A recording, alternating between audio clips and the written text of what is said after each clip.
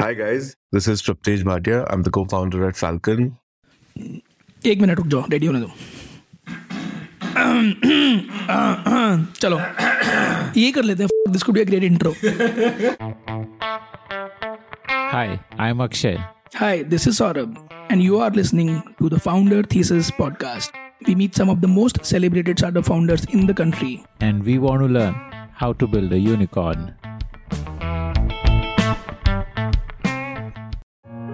Those of you who came of age in the 90s and early 2000s would recall drinking beer meant choosing between a regular strength beer or an extra strong beer.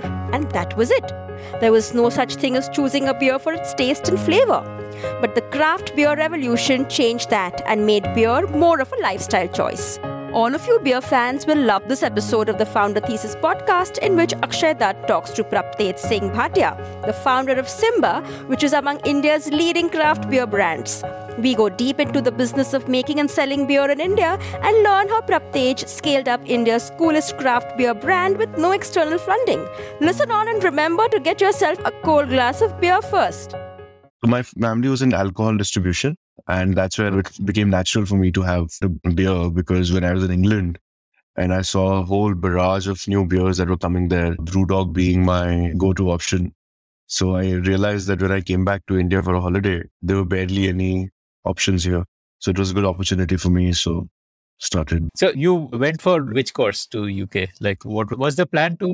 I went for economics and finance. You were in the UK when you fell in love with craft beer over there, and then you came to India for a break and you saw that there's no good craft beer here. So what did you do next then? Did you start while you were graduating? Did you start working on it, or did you come back? And tell me that journey. You were probably like 20, 21 that time. Yeah.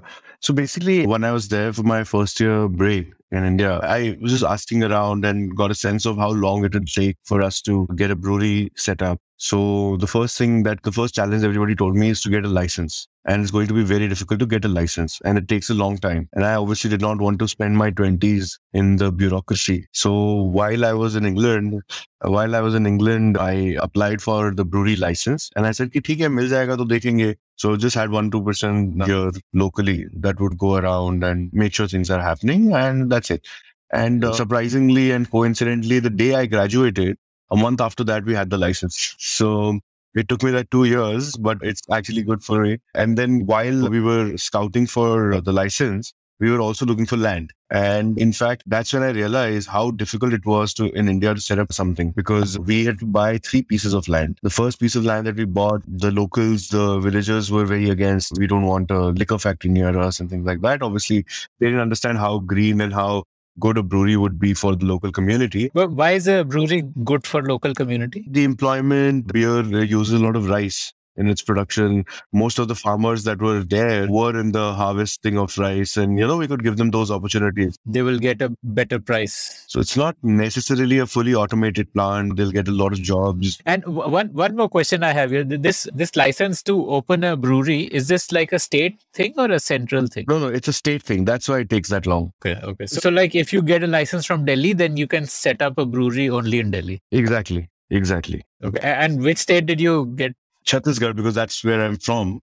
And so we got the license here. While we got the license here, we went to the first village. They had a lot of problems and they started revolting. Then we went to a second. We actually did not want to build the brewery in an industrial park, primarily because there were a lot of steel plants around, and they're not known to be very green in that sense. Spoil the taste of Not necessarily, because you would have to invest that kind of money in order to, but ideally you don't want to have steel plants around when you're building a brewery, because it's all product and all of that. So that's when we went, then we bought the second piece of land, and then we went and bought a third piece of land. But eventually we did not get it. So then we did not get the locals to agree. So eventually we bought a piece in an industrial area. Thank God it was a food park. Most of the outlets nearby were all food units. So we made our peace with that. And then we set up the brewery there. So this all happened while I was in England. The moment I graduated, we then went in and wanted to set up a brewery. I had already gotten consultants that had helped set up another set of breweries in India.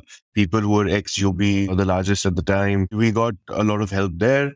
And since my family was already in the distribution business, so we did not have that many issues in terms of understanding of the business or getting the people to know who we are. And we're not somebody absolutely new trying to get into the industry. So we could get our hands on a lot of good people, luckily. And while we were building the brewery, we got a lot of interest from the likes of UB and SAB Miller that used to produce Haywards, Miller, Foster's at the time. So they were both very keen on doing contract manufacturing. And it seemed prudent for me to not build such a huge brewery or my own brand because we were just starting out. So these guys were in, they wanted to take up almost 70% of the capacity, which was great because we were building a larger facility and we wanted to make sure that we can understand how to go to scale, how we can understand, get operational excellence from these guys, which is what we exactly did. So we actually did contract manufacturing for 2 years. We did only contract manufacturing and learned the trade from SAB Miller, how the brewery is run. Because while we were very keen on building a brand and everything, when you're making a manufacturing facility, it's a lot of other things, operational excellence, and you're working in a competitive market. So you have to be very competitive. So we learned the tricks of the trade in terms of how do you go about building a product range and things like that. But I think the one thing that we did not take from them whatsoever was how they brewed their beer, or basically the recipe that they used, or the kind of cutting corners or things like that. Because we wanted a brand, we wanted to build a product line that was synonymous with our age. And we wanted to give the consumers a taste that they've never tasted before. You want to do craft beer, which obviously SAB Miller is not craft beer. So we did that. And luckily for us, we managed to get a couple of good, because the brewery was running fine. And I had that much time then to focus on the product that we want to build. And I went to Germany quite a few times, or went to other parts of the world to see what kind of products we can build. Went to a lot of conferences and understood. And that's when we realized that a good 2 beers that we wanted, we shortlisted a wit and a stout, both of which were not really popular in India at the time. But we felt they would be the ones that would most stand out and help us build our brand more than building the business. So we wanted to be positioned as something new, something different. And I think that's, and if you look at the branding that we've done, everything just speaks of that. So that's when we really got lucky there, because we were one of the first ones to come out with a craft beer. And obviously definitely not the first. There were a lot of people that were trying their hand, but we did it in our own way. And we got lucky. We're, I think, the second largest new age brand in the country today, and the only bootstrapped one that has survived and thrived. I want to understand the technical part of making craft beer and how it is different from making a regular beer, like a Kingfisher versus a craft beer. How is the process different? Is it the ingredient? Is it the way in which it is done? What's the difference? Everything is different about it in the sense that the brewery itself can handle, because we had made the brewery in a way that it could produce different beers, right? So a lager would be very efficiently run. It's the most efficient style of beer. That's why it's the most popular, because since it's the most efficient, that's the one that's been most cheapest to make, most competitive, and therefore the largest set of consumers got accustomed to it. And why is that? Tell me from a technical perspective. Like I want more details. Like why is lager so efficient? See, one of the key metrics that you look at a beer is the gravity of the beer. Gravity is basically how much sugar are you getting for the raw materials that you put in. So we basically the rice, barley, malt, whatever you put in, we actually boil that up to a level that it breaks down and we take out sugar from it. And that sugar is then fermented later on, which comes out to become a beer. Now, there are different styles of beers, and different styles of beers requires different kind of hops to be used, different kinds of yeast to be used. And the yeast that you can use for a lager is the most efficient because it gives you the most alcohol with the least sugars inbuilt, per se. And that's one metric. So low sugar is good, you're saying? No, not necessarily low sugar. It's the idea is that the lowest amount of raw material needed to get there. Got it. Like 1 unit of input will give you 5 units of output if you're doing lager, because it's versus 4 maybe in other cases, for example. Efficiency was the name of the game for the longest time globally. And that's why you see any brand that is done excellently in globally, be it Carlsberg, Miller, Heineken, you name it, they've all been lagers. They've had their own taste, but they're all lagers. And even Kingfisher for that matter, India, we had Haywards 5000 that was doing very well. Even that was a lager. There are different styles of lagers, different quality of lagers, but they were all at the end of the day a lager. And we realized that, there were times where we wanted to make sure that we are able to give the world. And India was a country that was 100% consuming lager. Yes, absolutely. In my college days, we had no craft beer.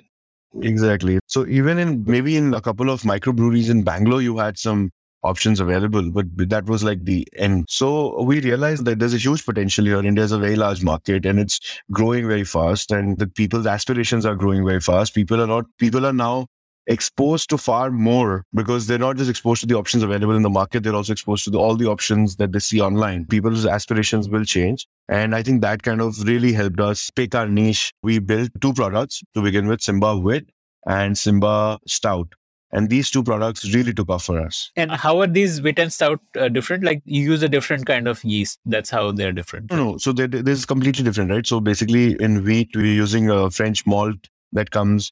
We're using malted wheat apart from just barley and rice. We also use wheat. And then we add orange peel and coriander seeds to the brewing process. And that's where things are different, because in a lager or a brewery that is only set up for lager, you can only add the raw material once.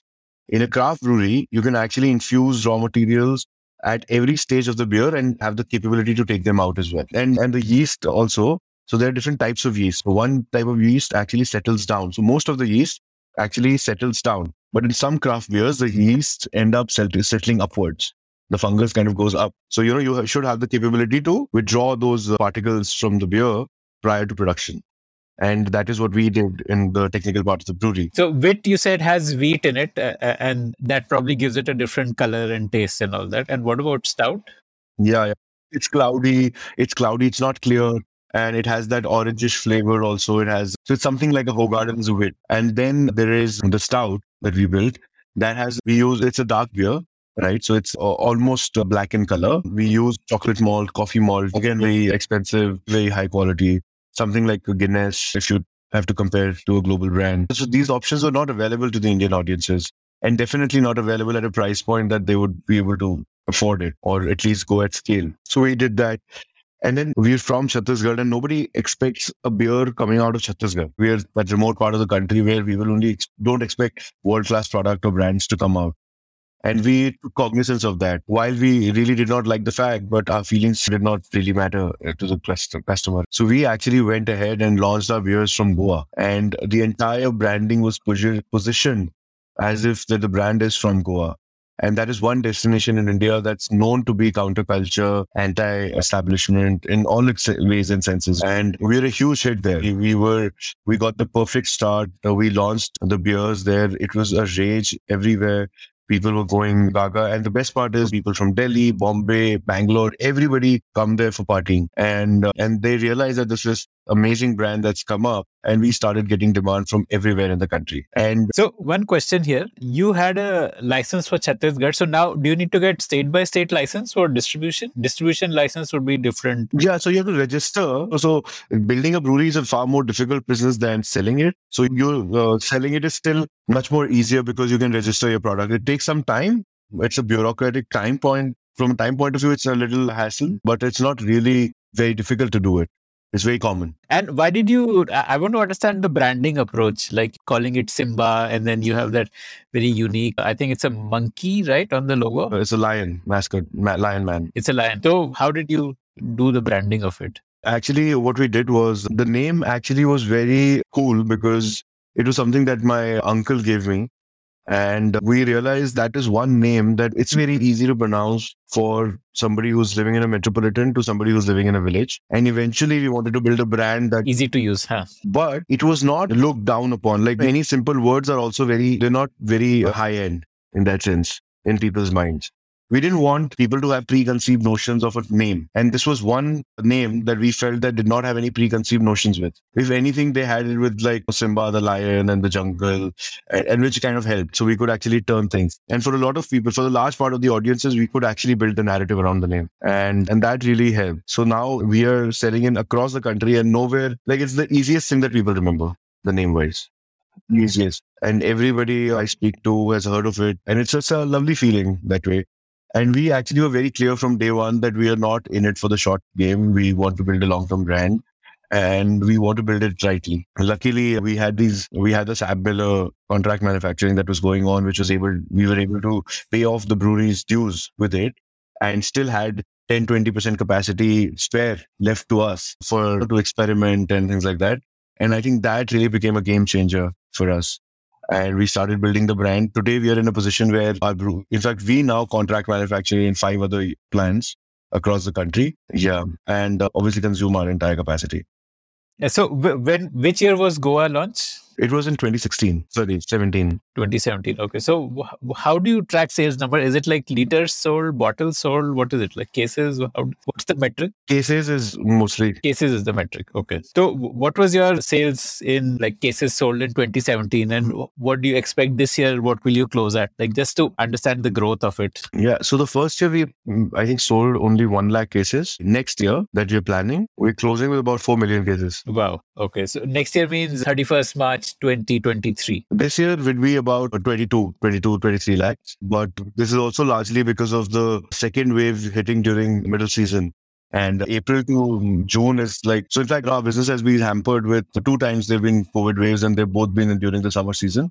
That have really taken a toll on the beer industry. Okay. And so when you say double digit share in your top states, that share, what is the base here? Is it all beer or is it craft beer? No, all beer.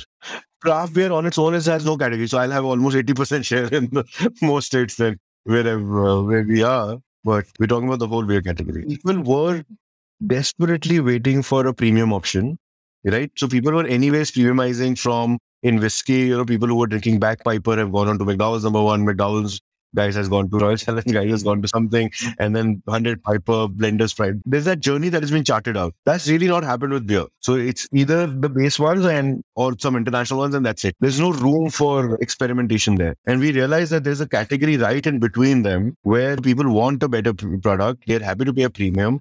They're definitely not ready to pay a multiple, but they're happy to pay a good premium for your beer, for a good quality product. And that's where we realized that was a sweet spot.